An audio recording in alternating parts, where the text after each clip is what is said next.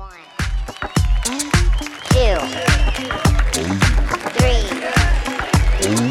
4. Lift off. Behind the showroom. At Laughs Unlimited.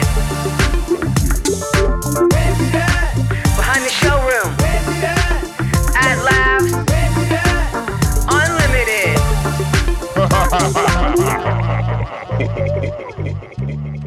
We're here today, Laughs Unlimited, behind the showroom with our guest, Carlos Rodriguez. What is with you and the sound effects? I don't know, because I don't know. It just like makes it an event. Makes it like, because I don't know. I always it sounds boring. Just Carlos Rodriguez, and it's like, okay, it just sounds so uneventful. True. Yeah. True. So I always like try to like. That's another thing too. Try to get everyone's attention. Like right, like what the hell is that all about? And it's like, I'll show you. What you got? I think that's why pretty much everybody comes out and say, because you do one of two things. If they come out and they're not clapping, then you do that. You're like, well, fuck you then. Well, fuck you guys then. Yeah, because it breaks the ice, and it's like letting. I like that because too. It's like it's your guys' show too. It's the audience's show too. It's like if you want to give me, bad energy, then I'll give it right back. But that's how it is. And so it's like that's you in life though. Yeah. If somebody gives you bad energy, you just give it right back. Yeah, I've been trying not to though. I'm being really good at it. Like if someone does give me bad energy, I'm just like, well then I'll disconnect. I'll be like, all right, bounce. I'll be gone. Oh, you do? Okay. Oh, yeah, that's right. That's so funny. That should be your segment. That should be like a segment on here, a new segment. Like I like the okay corner. Okay. Who's got an okay story? And explain. Who got the okay this week? Yeah, explain your okay. Oh no, people. Everybody's gonna know now. Well, you're the one. So okay is a way to dismiss yourself from an argument. Where if somebody's talking to you or arguing with you and you don't really have anything else to say and you're not really getting anywhere and you're talking in circles, the answer is, okay. It doesn't mean they win. It just means you're done talking about it. Yeah. So it's... And it's funny because one time I got okayed by Jenny. And Except for he knows what okay means. I knew what okay meant. Not everyone knew what okay meant. And then one day she had said it.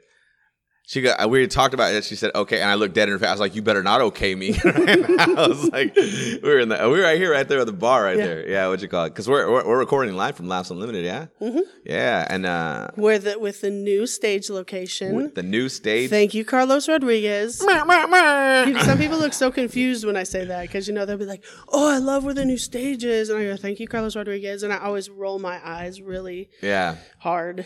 Because for years, okay, so this is what happened. So for years, what happened was there was the stage was in the corner, right, which made the room long and more narrow. Yeah, and then so like for years, I was trying to get it put in the middle and Jenny wasn't having it. He even said he was like, I want to record here, but what I'll do is I'm going to build a temporary stage. Yeah, I was going to build a temporary stage and do and I tend to be stubborn, and I'm like, well, why isn't my stage just good enough? Like, it's different and it's special and no other cool. club has it like Nobody, this. yeah. And I'm like, there's a reason why no other clubs have it like because it's wrong.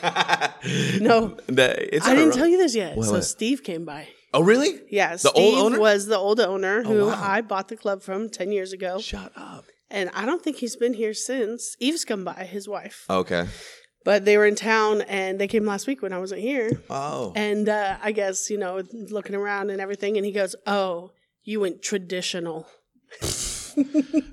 Yeah, like paying comics and running a good room. How dare you go so traditional? But yeah, so I thought that was funny. I was like, thank you, Carlos Rodriguez. Yeah, because like for the longest time, so this is what happened. So I was gonna do it, and then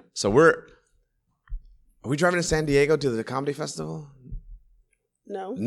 Okay, no, that's when we came up with the shirt idea. The shirt idea. I was like, I'll put that on a shirt. No, it was day one of the renovation. Yeah, that's right. And Carlos has been just lightweight talking about it, just a little bit, trying to get me to move the stage. Not a big push for it, but just planting seeds. Yeah.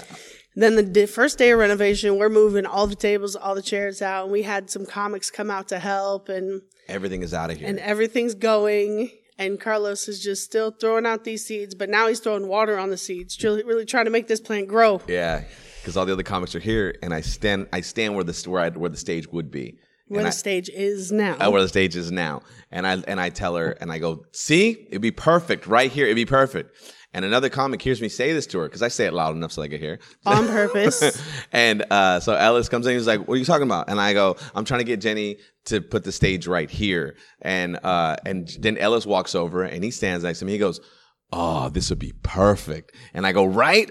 And then as soon as he says that, another comic walks in and is like, "What are you guys doing?" And they're like, Bonner was Brad here. Bonner walks in and he goes, we got the stage. And he goes, "Oh yeah, that's great." Like, and then Brad goes and stands in the furthest corner that he can in the comedy club and goes, "This would be the furthest seat, and I can see you guys clearly." And I go, "Right?" And we're just like, and I go, and then the food comes out, and like the kitchen is in the back, so now the kitchen isn't on the side of the stage anymore; it's in the back of the stage. I was like, "That, bro," and before you know, and now all of a sudden everyone's got their synapses all firing up. And then JC comes in and he's like, I could totally build that stage. Yeah, he goes, "Oh, that's easy." And we're like, "How easy is it?" And he goes, "Oh, real easy." And I was like, "Oh," we started looking, and then because Jenny says, "Okay, you can put the stage there if you can build it." And that's when JC says, And pay for it. "Yeah, pay for it." Because we had already had all the renovation plans done. Oh, I didn't know that. Yeah, Okay. like we already had, like everything was finished. It was day one of the renovation. We were in it.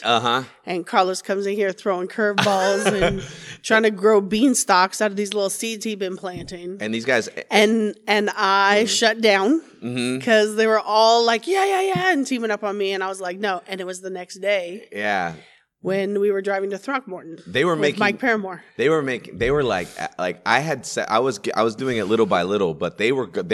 That's another thing too about, especially like Ellis. Like if you give him idea, he'll let his imagination fly, and before you know it, we had like pyrotechnics and like everything was going to be like, oh, and this Stadium and that. seating. Yeah. And it's like, it's still the same four walls. Yeah, before you know it, like the stage, the plan, like they were talking as if the plans, like it's already been done, and I was like, no, we haven't got the okay yet. We're still trying to work on the okay, and and so we get to we go to the Throckmorton the next day, me, you, and Mike Paramore. Mike Paramore, right. And then Mike Paramore, he was like, I goes, right, wouldn't the stage be better? Because all the comedians were in agreement with me. So then Mike Paramore was like, I go, wouldn't it be great? And then he was like, I like the stage how it is. yeah. And I look at Mike and I go, you already got dates. Shut up. I was like, she doesn't need, just don't even worry, man. And be honest. And he was like, no, well, you might lose the room. It might be different and stuff like that. And then, Well, he likes the stage better that way, though. From his perspective, is he's not a comic that moves around a lot. So that stage was good because you didn't have to. You're only looking at a 90-degree angle of people, where this is a little bit more. You have to work the left and right side. yeah. So different comics do like it a little bit less or more, but I mean, overall, it's a better experience. Thank you, Carlos Rodriguez. Mike is funny too. And then finally you were like, because then Hillary called too. Hillary was on the phone too, and she was like, "Are you okay?" And you're like, "These guys are pressuring me about putting the stage over there," and I was like, "I'm not pressuring you. I'm just." She was like, if you don't want it, I don't want it. And I was like, yeah. Yeah. Hillary's on my side, sort of. And then finally, I get the call, and she goes, "We're doing it, but you have to come and build it." And I go, "What?" And she was like, I'm like, "Okay, let's do it." Now she was like, "Okay, Saturday, you be here Saturday." So I showed up Saturday, and me, Ellis, Brad, and JC, and we came and Tris Demolished the other stage. he broke the other stage up, which was funny because the other stage was built by comic too, by Rick Polito. Rick Polito built the other stage, and so he demolished it.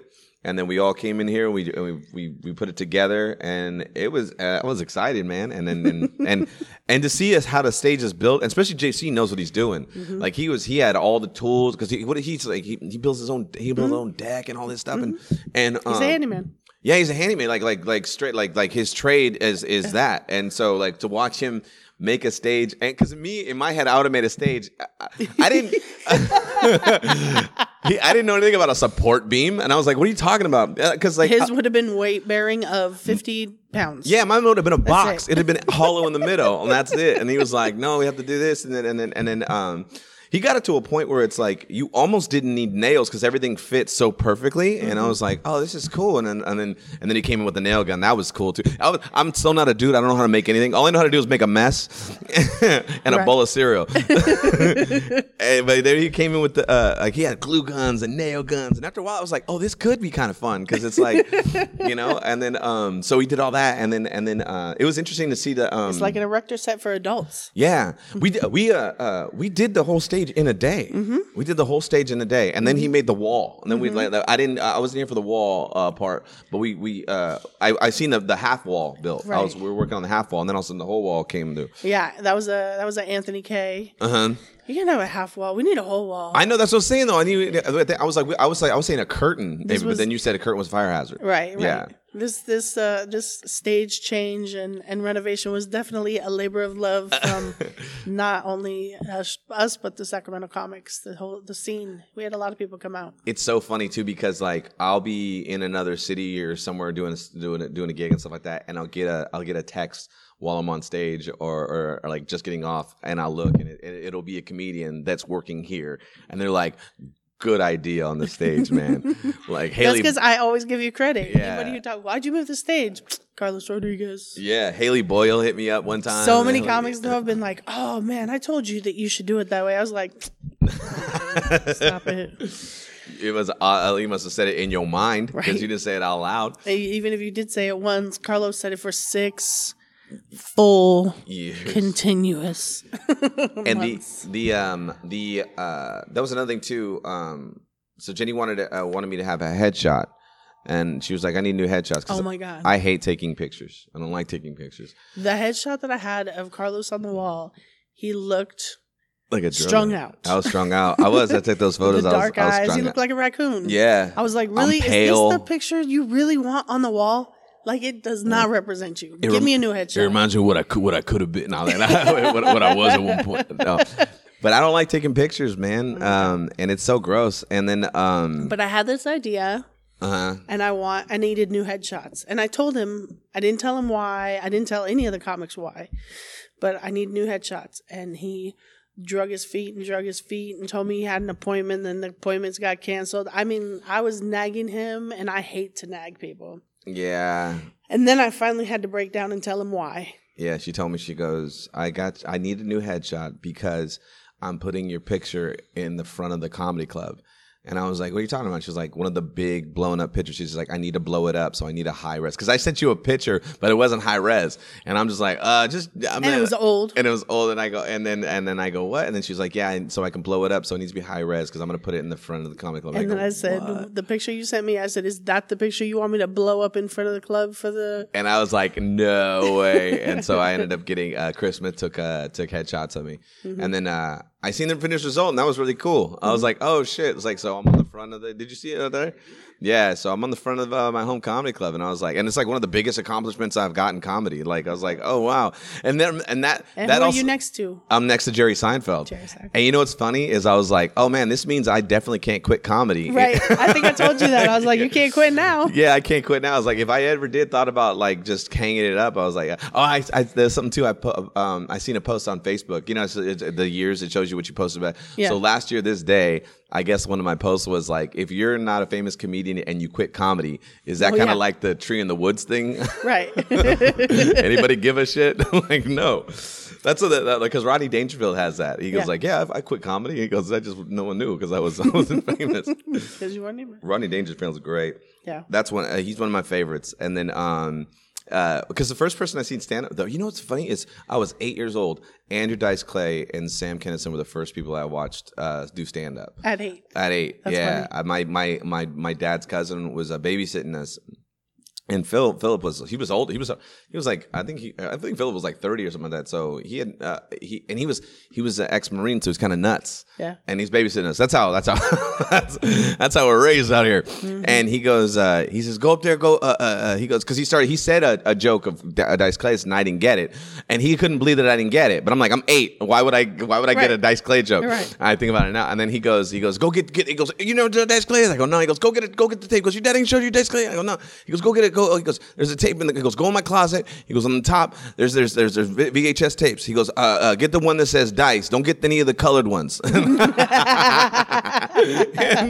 and so I got the one that said Dice, so that's like slashed, and it's had Kennison too. It says Dice and Kennison, which is funny because now I know that they didn't get along after a while, but they had them both on tape. So we pop it in, and I start watching Andrew Dice Clay's. This is the one with the nursery rhymes on it, and then it bleeds right into Sam Kinison, and I watch all Sam Kinison, and I was like, oh, this is great. This is hilarious. Like, this is what they do. Like, they just talk and yell and just, I was like, and people were laughing. I was like, this is crazy. It wasn't like, I wasn't bored. That's the thing. Right. I was 8 years old, and there was no cartoons on it, and I wasn't bored. Mm-hmm. So I was like, oh, this is interesting. And so I remember that. And then I remember watching, cable came into play, and I remember Showtime had to think, there was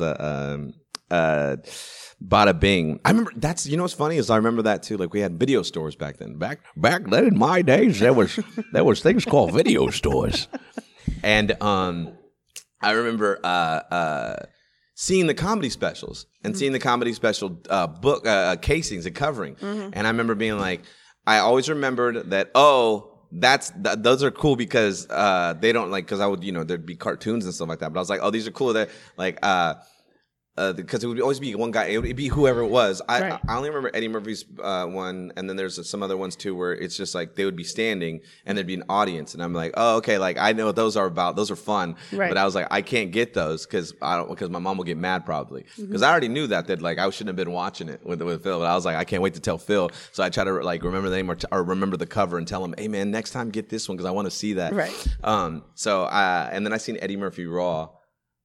I seen Raw before I seen Delirious because Delirious came out before Raw. Yeah. But Eddie Murphy's was so funny, dude. Like and I realize it now that Eddie Murphy not only was a comedian, he was a character actor.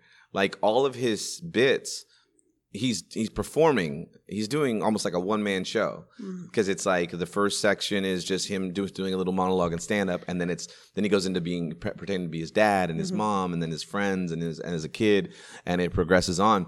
And he's basically just telling like almost a linear story, and then he talks about him being himself an adult and his wife or whatnot, or stuff like that. And then when I went back and seen Delirious, I seen the same pattern. I was like, oh, he's doing the same. Oh, so that was a part 2 of it. So it's a sequel. You're familiar with these characters. And then because people always ask me, they go, like, I do talk fast, and I had a lot of coffee. You don't talk nearly as fast as you used to, though. Oh yeah. Okay, so when did you start? Because I know we've talked about this. How long have you been performing at Laughs? I've been here at Laughs for, I want to say maybe almost 12 years. Okay. Yeah. I got here. Steve was the owner. I've been at Laughs longer than you. Yeah, because you've been here what? 18. 18, yeah. Because like I came here once when I was 16 to do an open mic, and they had it out there, and then and it was to win tickets to go see Kings of Comedy. And I won tickets, and so I got to go see. I won Kings of Comedy tickets, and then I didn't come back in here until I want to say it was 2024. Okay. And this is when Steve B, who was here last night. Steve B ran the mic. Yeah, and you couldn't cuss. Steve B he was like, you can't curse on stage at the open mic, and everyone was like, "What?" Like, "Oh no!" And I was one of them. And I go, "Well, then I'm not here. I'm leaving." But his thing was like, if almost like a Brian Regan type of effect thing is like, there's so many words in the dictionary that you can use other than the curse word that can make funny. And so, but then, which is true. It's like if you could do stand up clean out the gate and kill or do well, then it's just like it's easier to dirty up a joke than it is to clean it up. Yeah, and you could just boom. I learned that later on. Like I started realizing a lot of my set when I would get hired for clean gigs. Oh, like the one here. Oh, I told someone the story the other day. Oh, so. Oh, by the way, I'm super ADD. Oh, we know. So we're doing a sober grad night here, and it's for a school that's up by Auburn, like a high school. And sober grad nights, if you guys know what sober grad nights is, it's basically the graduation night for all kids that are staying sober, so they keep them busy with activities all day. With Mike Calvin? Yes. Yeah. and they had been, before they came here, they were on the boat, And they did No, the boat wasn't there yet. was The boat after? the boat was after because that's why they were stretching it Oh. because the boat hadn't been here. So they have the graduation. After the graduation, they go have dinner. After they have dinner, they go to a dance. After they go to dance, they have trivia night. After they have trivia night, they come watch stand up. And by the time they come to see stand up, it's midnight. So actually this time it was 11 o'clock. So they don't know. The reason why I remembered it's the boat because I ruined the surprise. Oh, that's right. That's right. So and they don't know what Yeah. any event is afterwards. They don't tell them until they're at the event. So because it's sober granted, so it happens all night, and then they go swimming and all this other stuff, and at 4:00 in the morning it ends. And so so they book us, and we're supposed to do Mike House is about 20-25 minutes, and then I was supposed to bring it home with about 35 to 40. Right. Because it was supposed to be an hour-long thing. It's supposed to be an hour-long thing, and so you have to be for high school. You have to be completely clean. Not only clean, but topic clean too. Topic clean. Yeah. So no talk about drugs, no talk about sex, no talk about no cussing. Not even innuendo. Not even innuendo. You can't even do any of that. So I'm like, all right. So I got my time in my head, and it's so funny because we get here and I'm still stressed out. So me and Michael Calvin are at the bar writing more jokes and writing more things and stuff like that. So Mike goes up and he knows that he can't do anything about drugs or anything about sex or anything like that. So he goes up and he says, and I shit you not, this is exactly what happens. This is exactly how long he was on stage. He goes up and he goes, hey, how's everybody doing? They all clap their hands. All right, yeah. He goes, okay. He goes, so there's high school and stuff. Yeah. He goes, all the kids, you guys is crazy. He was like, and what's your name? What happens to be your name? And she was like, E. And he goes, E like the pill. And he goes, all right, well, I'm gonna bring out your next comic. I shit you not. He did. It wasn't even 5 minutes. It wasn't even. It was an intro to bring me in, pretty much.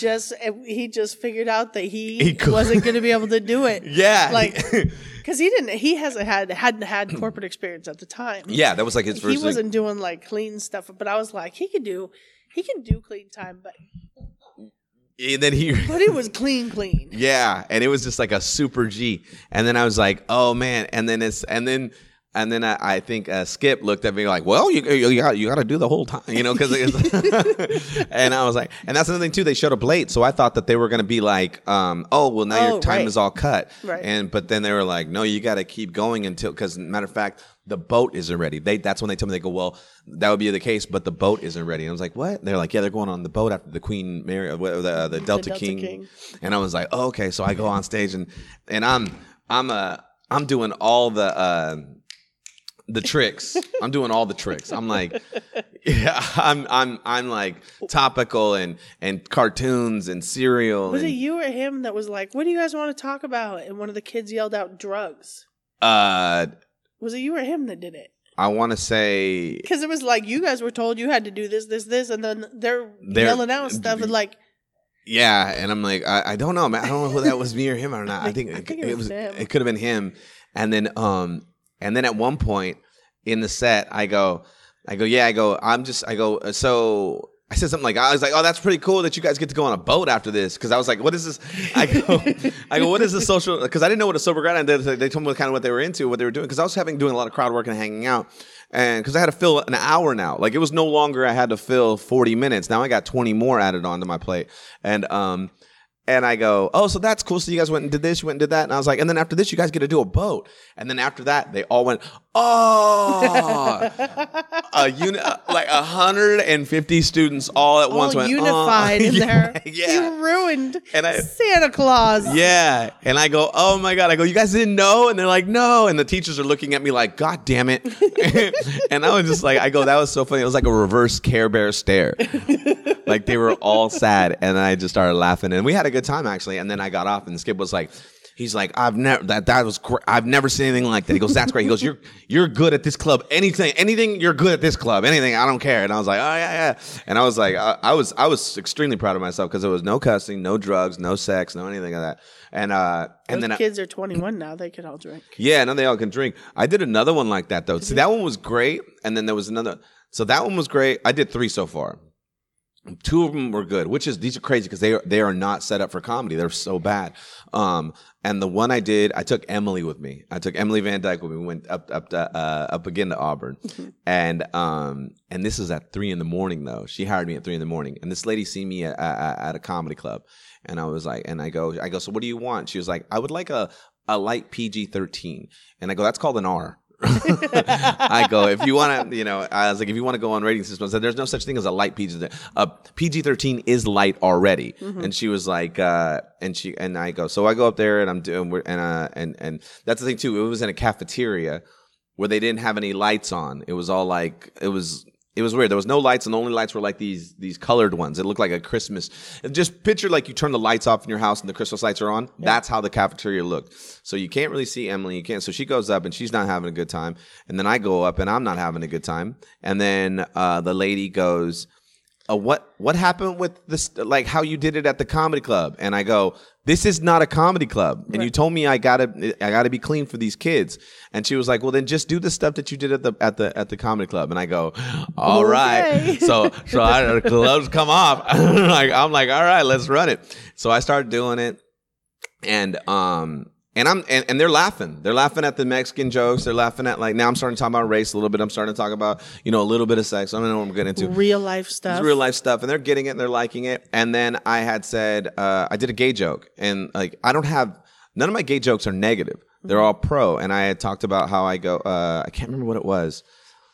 Oh no, it was just an observation. I think it was the ice cream and yogurt. I was like, yogurt seems like ice cream's gay cousin. And it does because it just seems like it has way more fun. Right. Like you just accessorize and dress and have yeah. And so this gay kid gets up and he's like, and he walks away and he pushes the chair, and then he walks away and he storms off. And then all of a sudden it gets all quiet. And they kind of look, and then the one kid goes, "Oh, he's gay." And I was like, oh, no, I could tell by the way he pushed the chair. I'm just saying. I was like, that chair didn't move at all. And then one kid goes, oh, man, that's too far. And I go, no, it's not too far. And I tell him, I go, it's not too far. I go, you guys laughed at the jokes about Mexicans. You guys laughed at jokes about poverty. You guys laughed at all this stuff. And I go, and I didn't even say anything bad about gay people. I just said that ice cream seems like yogurt. I gave yogurt a personality, and you want to be represented. You want representation, and so and then they were all like, no, and I was like, well, you guys can't pick and choose what you guys. I was like, that's ridiculous. Right. And I go, if you guys are upset about that, then the world is going to be a really tough place for you guys. And then the lady gave me good night. Yeah, the lady gave me the cut signal, and I was like, and that's my cue. I'm about to collect my check. And when I went to go collect my check, she was like a soccer momish type of lady. And so she was a Karen. Oh, dude. She had the check and she was talking to me with the check and like about to scold me. And she was like, I asked her and I grabbed it and I go, thank you. And she was like, no, she was like, what are the R? I said a light R. And I go, listen, I'm not a student. I'm not one of your kids. And you guys, that's what you hired me for. And then you told me what to do and you gave me this other direction. And I went there and I did my job and I just put my money in my pocket. And Emily was like, fuck yeah. I was like, yeah. Cause I was like, just cause you pay me, you're not my boss. Right. Like, you're not my boss that's the great thing about being a comedian. We don't have any bosses. We have people that pay us. And we're independent contractors. You know what I'm saying? So if I don't want to work with you anymore, or if I decide that I'll let you keep your money and bounce. But if you're a dick, I really want to take your money. So that goes both ways. Yes. Yeah, it does. Because as a booker, yeah, if I don't want to work with you anymore, then you don't. Yeah, it's the best. Yeah. Even as a comic with another comic, like there's comedians that I won't work with. I'm not going to tell the owners of the bookers because I'm not trying to take any money out of someone else. Right. But I just don't get along with that person. That coworker. That's the greatest thing about comedy is you don't have to wake up every morning and go to the same office and have to deal with fucking Peter. Right. You're Peter. I'll see a comic. I'll say hi, and I don't have to associate with him. I can take off. Right. And that's the thing too. Like we said earlier. Like I learned how to let go as opposed to let their shittiness affect me. And before I know it, now I'm talking shit about this person, and then word gets back. Then on top of that too, word gets back. Another thing too. If you're talking shit about another comic, then you start to get prone to start talking shit about more comics because after a while, that's all your conversation. If you're talking shit about another comic, I'm gonna bet you're talking shit about me too. Yeah, somewhere else. Because conversation is what do they say? People that have conversation about others is just it's like not a. not a well-educated conversation. Like educated people have conversations about ideas and thoughts and figuring things out as opposed to figuring people out. It's like, get out of here. Right. Yeah. It's like, what is this? I'm not in high school. I didn't do it in high school. Why would I do it as an adult? Right. Well, and I don't like gossip anyway. I don't thrive on drama. I tell people I'm not afflicted with curiosity. That's funny. I like that. True. I'm not afflicted with curiosity. I call like when you said I don't like questions because they lead to more questions. I say that all the time. I'm like, that's why you only get one question, because one question you answer and then there's 3 more questions on your answer. It's like, no, but there didn't need to be, because you don't need the information. You're just curious. Yeah. I hate answering. I don't have to answer that. So I just said, I said there earlier. I was like, I don't like answering questions because there's just more questions after that, and they're mundane too. Mm-hmm. And I hate. This is another thing too. Or it's information that they can get on their own. They're just looking for a shortcut. There's flyers. I've made flyers for comedy, and the sole purpose of a flyer is to give you all the information without having to ask any questions to the people that are on the flyer. Mm-hmm. But people are like, they'll hit you up and they're like, when's the show? Mm-hmm. On the flyer. Who's How on much? it? On the flyer. How much? Mm-hmm. Where's it at? Mm-hmm. Where do I buy tickets? I will kill you. Mm-hmm. I was like, it bothers the shit out of me. That bothers me. Well, and in my position, I don't just get questions from, let's say, you. Mm-hmm. As I get questions from the comics, the staff, the customers. Uh-huh. I mean, I answer the phones all day answering questions, and it's the same questions over and over, which they're customers and they don't know or they haven't been there, so I have to answer their questions. Yeah. But when the staff comes in and they're like, "Who's here tonight?"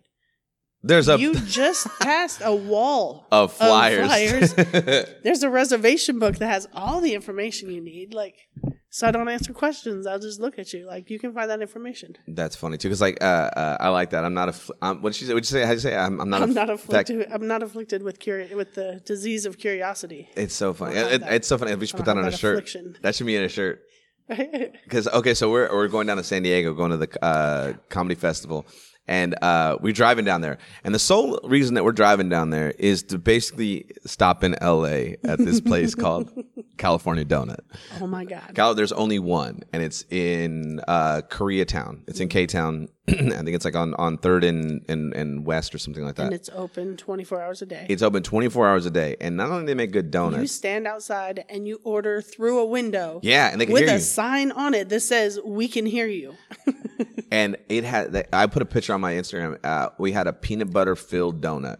It was chocolate with Reese's Pieces on top. It was so good. So good. And especially freshly made, because we even called. The inside peanut butter was warm. Oh, it was ridiculously good. It's like a peanut butter sauce almost. Welcome back to Food Porn. By Carlos and Jenny. That's that's so funny. We can do food porn. We eat a lot of good places. It was so good. And then the what was good too, the croissant that they had. That we had that. We had a croissant too. Oh, and the blueberry one. The cake donut. Blueberry cake donut.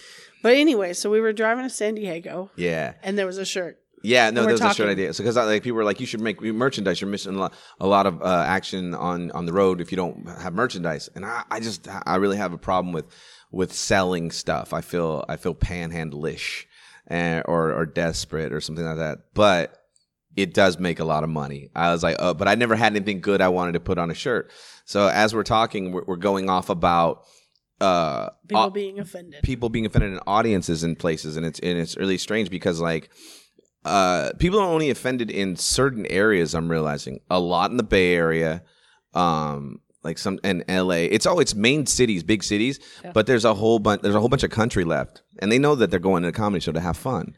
And so I had said, I go fucking. The first thing I said, I go, relax, motherfuckers. Like, being offended isn't terminal. Right. And then we started laughing, and I was like, I should put that on a shirt. Yeah. And then before I know it, I started fixing it up, cleaning it up, and I was like, relax. Going back and forth. Yeah. And then so the shirt ended up saying, relaxed. And the shirt says, relax. You can't die from being offended. ... You won't die from being offended. Yeah, you won't die from being offended. Unfortunately. Yeah. And so now I made it into a joke, and then I'm on the road and I sell it, and I shit you not, man. Sometimes I sell this shirt and I make either as much or more than the club had paid me, and it's a crazy thing. Like I had I bought a square, And it was funny because I was only buying them in 25 shirt increments Yeah.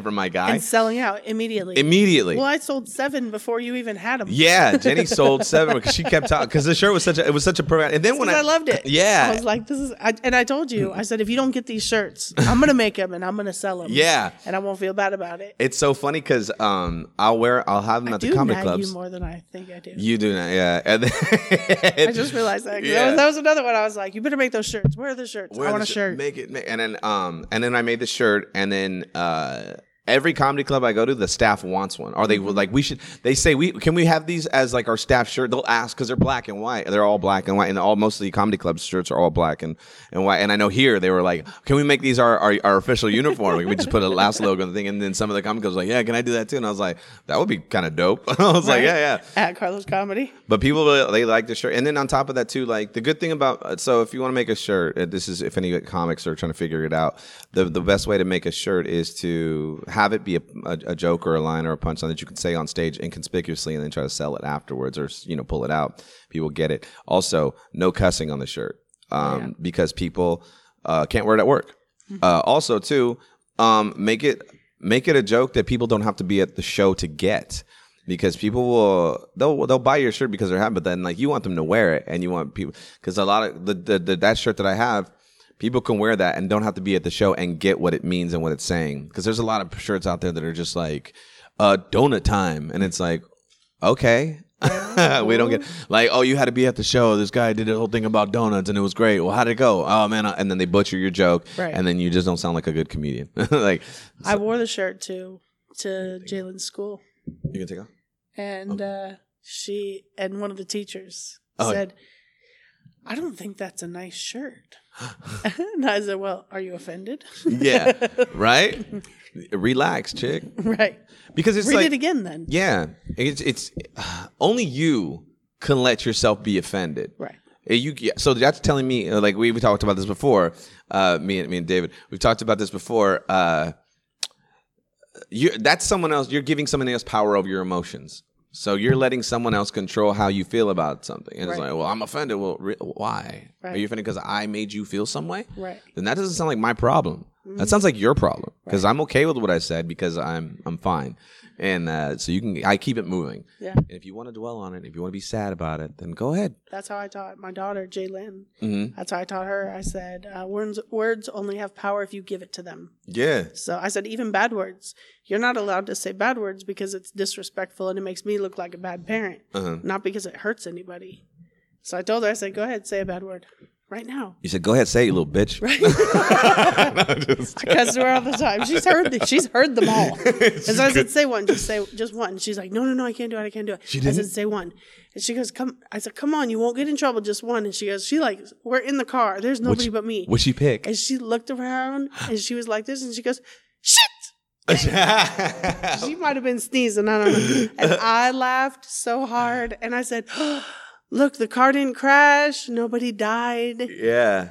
It's not going to hurt. I go, it's just how it makes you sound. But when people call you names, I had somebody call me a name the other day and I was like, Kyrie was here. He's like, did she just call you? And I said, so? It didn't hurt my feelings. She was drunk and stupid. And her boyfriend's about to beat her up now, but no. It's funny because I saw this third hour that I'm working on because I have so the first hour is done. The second hour is about to be, messing with it still. But I saw welcome to the humble brag section of the podcast. No, I'm just trying to explain my thought process and the theory. I know it's so funny because like I'm in this point where I always try to be as modest as possible, as humble as possible, and it's like, but this is what I do. I get that a lot lately, and I'm like, am I being an asshole? But it's like, this is kind of like my life, so it's like I don't have anything else to talk about. I don't have any kids. I don't have a girlfriend. I just have a dog, and I have stand up and sobriety. So it's like I either talk about those three things, and so and this is what I'm mainly focused on. But the curse word thing, because in the third hour that I'm trying to work on is I wanted to call it my first comedy special, and it's just all about my firsts. Yeah. And so as I talk about the first time I cussed, and I remember it because I was in second grade, and they were teaching cursive, which I use a lot today, and they made a cursive S, a lowercase cursive S on the chalkboard, and I remember saying to myself, underneath my breath, I go, "What the fuck is that?" So the first time I cussed, it wasn't even for anybody else; it was just for me. Yeah, and so I was like, "Yeah," because I was like, "What? That's not an S," you know. I've been practicing my whole life trying to do this S, and now you're switching it up, throwing a curveball at me. So I was always really good. I didn't cuss, like especially around my parents. I was a goody two shoes when I was like, I'm probably still am now, but I had learned to finger spell sign language. Oh, okay. When I was like 8. I was like, that's a hot ass sex move. No, I would finger spell. So I would get in trouble from my parents or whatever, and I'd be walking down the hall, and I would just spell out words, one letter at a time in sign language. That was my rebellion right there. I was so wild. That's the best. But no, man, it's a trip, man. I cursed so little around my parents that when I was 23-ish, my mom and I used to, we carpool to work. And I'm driving home, and a car cut me off. And I go, "What the hell?" And she said, "Jennifer Sue." I was like, hell? I was on my hell's not even a bad word. Yeah. And I was just so surprised that you said it. You're like, hell's a proper noun, okay? I was like, hell? Yeah. So now I cuss in front of her all the time. I was like, I don't want you to be surprised about it. Uh-huh. That's so funny. That I remember and then I started cussing hella much is when I went from a school called Joseph Bond. I used to live in a nice little neighborhood in Sacramento at the time. It was called Green Haven. Mm-hmm. And then we moved from Green Haven to South Sacramento, which is not the best of areas. But I remember going into school, and I remember this girl was cussing, and she was good at it. Like she was like I wouldn't have been surprised if this bitch popped up a cigarette and started lighting up and just talking about her day, and just like she's like, this motherfucker was all trying to be all on me. I'm like, wait, we're in 5th grade, but yeah, so we're like, it was elementary school, and so she was like, she just went off, and then I was like, oh, okay. I was like, we can cuss. So then I started cussing too, and then all of a sudden, in class, someone raises their hand and says, "Hey, the new kid cusses," and I was like. Oh, so you guys cuss and you're snitches. I was like, all right.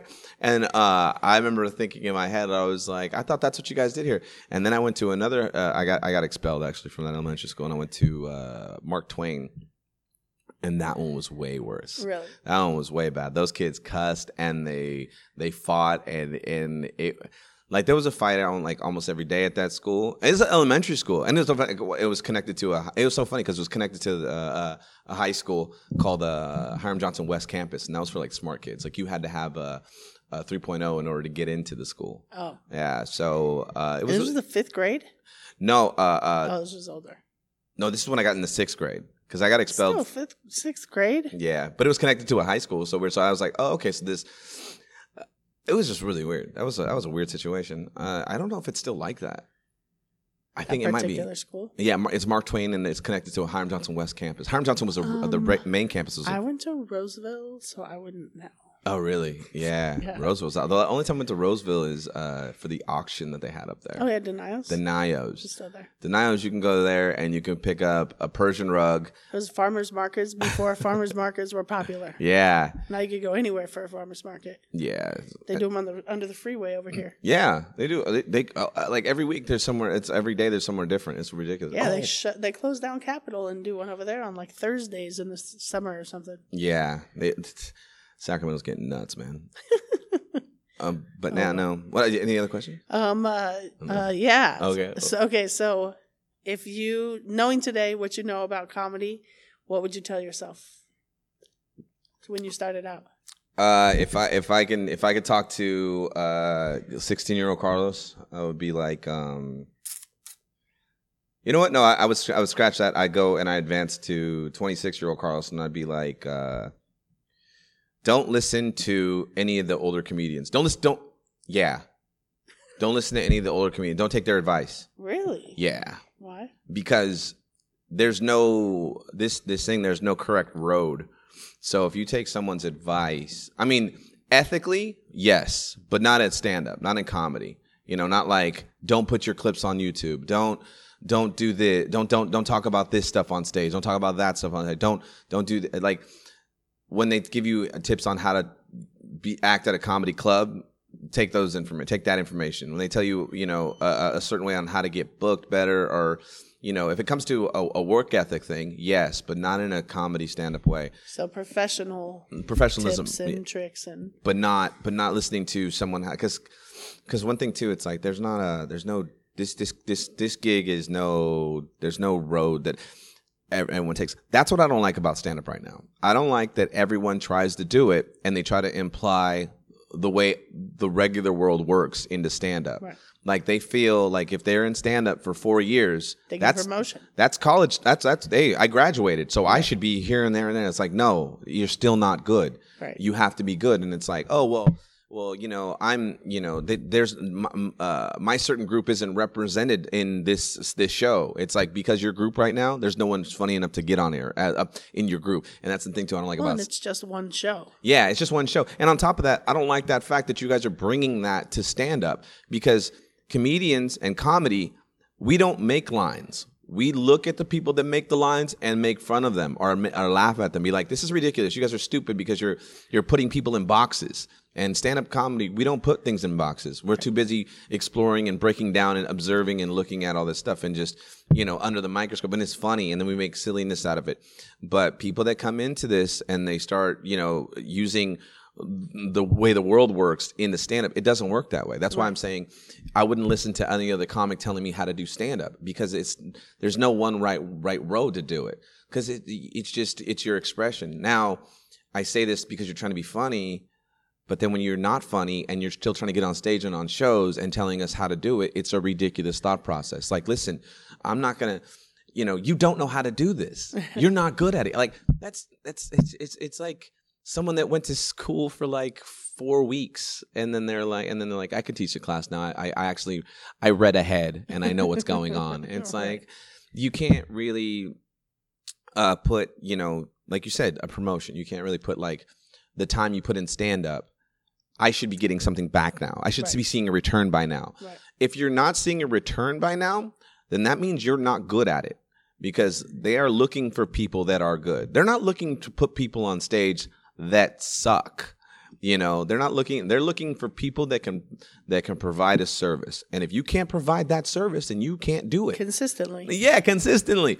What you got? It's just like it's a duh thought process. Like, the loudest word I say in this business is consistently. Consistency, yeah. Because I could see you one time and you could be fine and do great.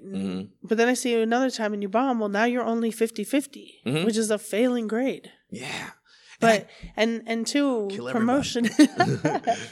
You were saying, you know, they think they get a promotion. Stand-up can't be measured in linear time. No. Because how many times are you getting up?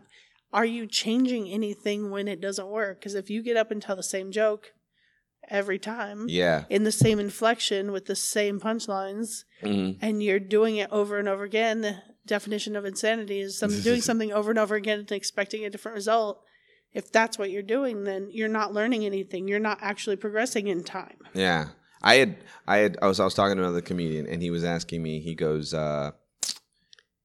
because I stopped stand up when I was 20 and I came back at 26. Yeah. And then I had, and I was brand new again. Because if you take that long of a break, you're a brand new comedian again. You can't, like times have changed, things have moved on, so that you're not the same person. There's new players. So I came back and I only seen Mikey Winfield that I knew, and I knew Ray Molina. That was it. Everyone else was new, and so I went up and I was like, yeah, man, I was garbage. I was garbage when I first came back, and I showed him my first set, because I go, here, this is my first set, and he was like, and it was August 26th, 2008.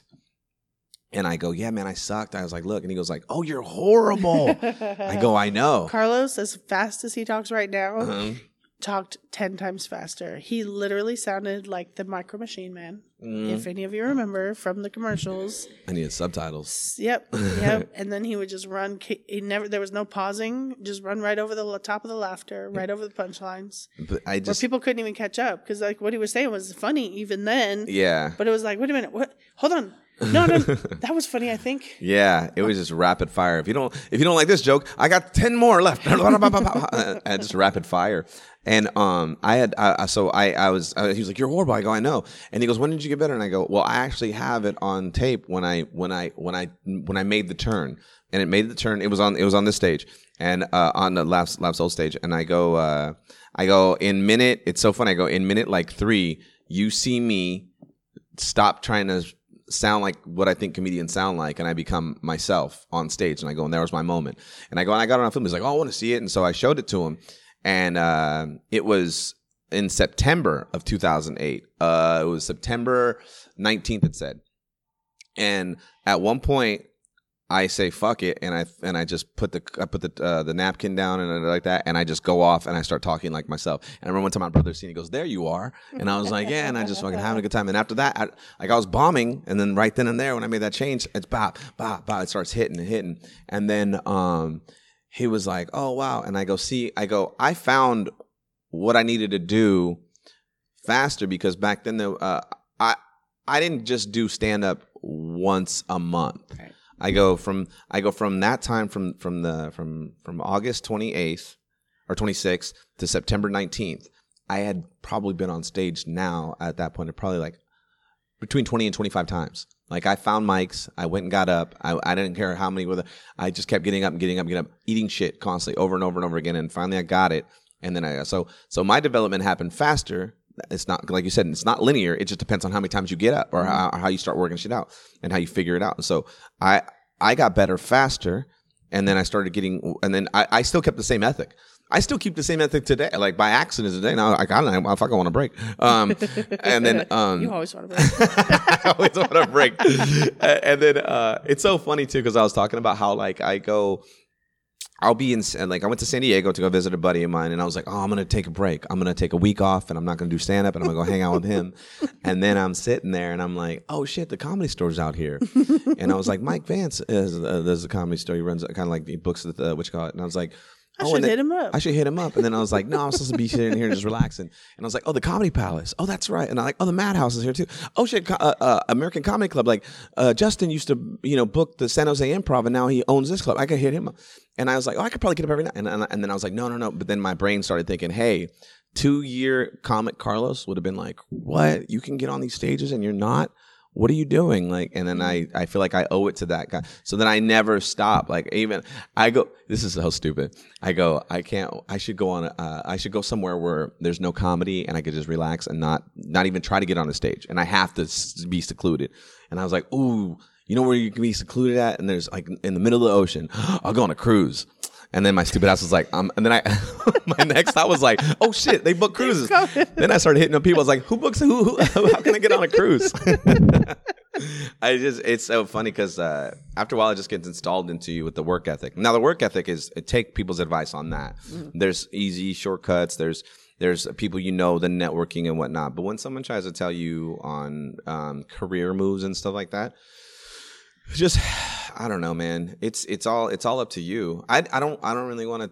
I like to say listen to the advice because there's something you can learn from most things, and then just apply what you think's going to work for you. Yeah. I mean, you're not going to tell a veteran comic you don't know anything, but listen to it and go, okay. I get that you don't like social media, but I'm not going to apply that part. But this other part you're telling me, that makes sense. Yeah. And so then just apply what you need to. And then people telling you you're not ready. Listen, you're never ready until you do it. Go ahead and fail. Just go up there and go fail. If you take something too soon, then you learned your lesson. You just, because I'm thinking in my head, like, there are people that go up there and take things too soon. And sometimes it works out. Yeah. And then sometimes it doesn't work out. Yeah. So your chances are 50-50. If you're willing to run the risk of being exposed, then go ahead, go for it. See, my problem was I wasn't. I wanted to be undeniably funny. I wanted to be, I wanted to have enough time to where the owner in the back gives me the stretch signal and I have the time and I'm okay and I'm comfortable. Now, some people aren't like that, and that's their thing. So I know when my opportunity comes, I'm going to be well prepared and totally equipped to the point where it's smooth. Because I wasn't blessed with the ignorance of no self-awareness. You know, I wish I was sometimes, but like, you know, I'm super self-aware, and that's my problem. So I would say that about if I would talk to me 26 when I came back at 26, because I think at between 16 and 20 being a comedian, I was just going up there being cute and figuring it out and just having something to do, and then getting cool thing to say to girls, you know, I'm a comedian. Like, what? Where? I do open mics, and stuff. It's like I didn't even have the life I lived. I didn't even know how to contextualize it to people. I was too busy being silly because I was super silly. I seen a video of me when I was 17, and I'm never going to be as funny as that 17-year-old. I watched me at 17. I go, he's so stupid. I'm stupid. Yeah. I'm silly. I'm stupid. Like, there's no filter, and he's just goofy. And I'm like, man. And that's where I keep trying to get back to. Keep getting back to that stupid, goofy, not caring about things, just having a good time, that joy, that innocence type of thing, you know? Because that's where the fun is at, and the funny is in the innocence of things. Because everyone's had that moment, everyone's been there, so they can relate and contextualize, and then you make them forget about bills and kids and cars and stuff like that. So I was like, man, I want to hang out with me at 70. I was like, that feels so fucking stupid. And that's why because I used to hear that all the time. My website is carlosishelladumb.com, because people always say, like, you hella stupid. Like, that fool Carlos is hella dumb, bro. Like, I would always hear that. And so I was like, yeah, I'll just put that as my website. But then I watched that tape, and I said that to myself. I was like, that kid's hella dumb. But yeah, do you have a list of questions, or just no? Oh, you're just flying on the fly. We're coming to the end. Okay, we're coming to the end. Yeah. Somebody's probably telling me to break over there. She's like, 20 minutes. This is an hour now. Is it an hour? We're pretty close. 55 minutes. Oh shit! I'm sorry. Thank you. Okay. Here's the first. Oh yeah, this is the first one. Oh man, that's pressure. The first new one. Oh, I took Bullet, dude. That's so funny. I always took Bullet in the laps too, and I'm taking Bullet. Oh, that'll work. Bullet for the podcast too. Yeah, yeah. Well, thanks for doing it. Yeah, thanks for not having carlosishelladumb.com. Yeah, thanks for having not stage fright. Whatever. Jenny has the biggest stage fright. You should. I want her not to edit the very beginning of it. She went to introduce it and messed up the intro and pressed pause hella quick and was like, I can't do it. I was like, no, you're supposed to fuck up on podcasts. That's the best thing, the candidness of it. Mm-hmm. let it fly. It's on there. It's going to be a separate recording, but it's because I stopped it and then I restarted it. Oh, really? Mm-hmm. Oh, okay. I thought you paused it, but okay. All right, from now on, I'll let it fly. Yeah, let it fly. Oh my gosh. All right, well, more about my stage fright later. All right, thank you. 1, 2, 3, 4, lift off. Behind the showroom. Ad Labs. Unlimited. Behind the showroom. Ad Labs.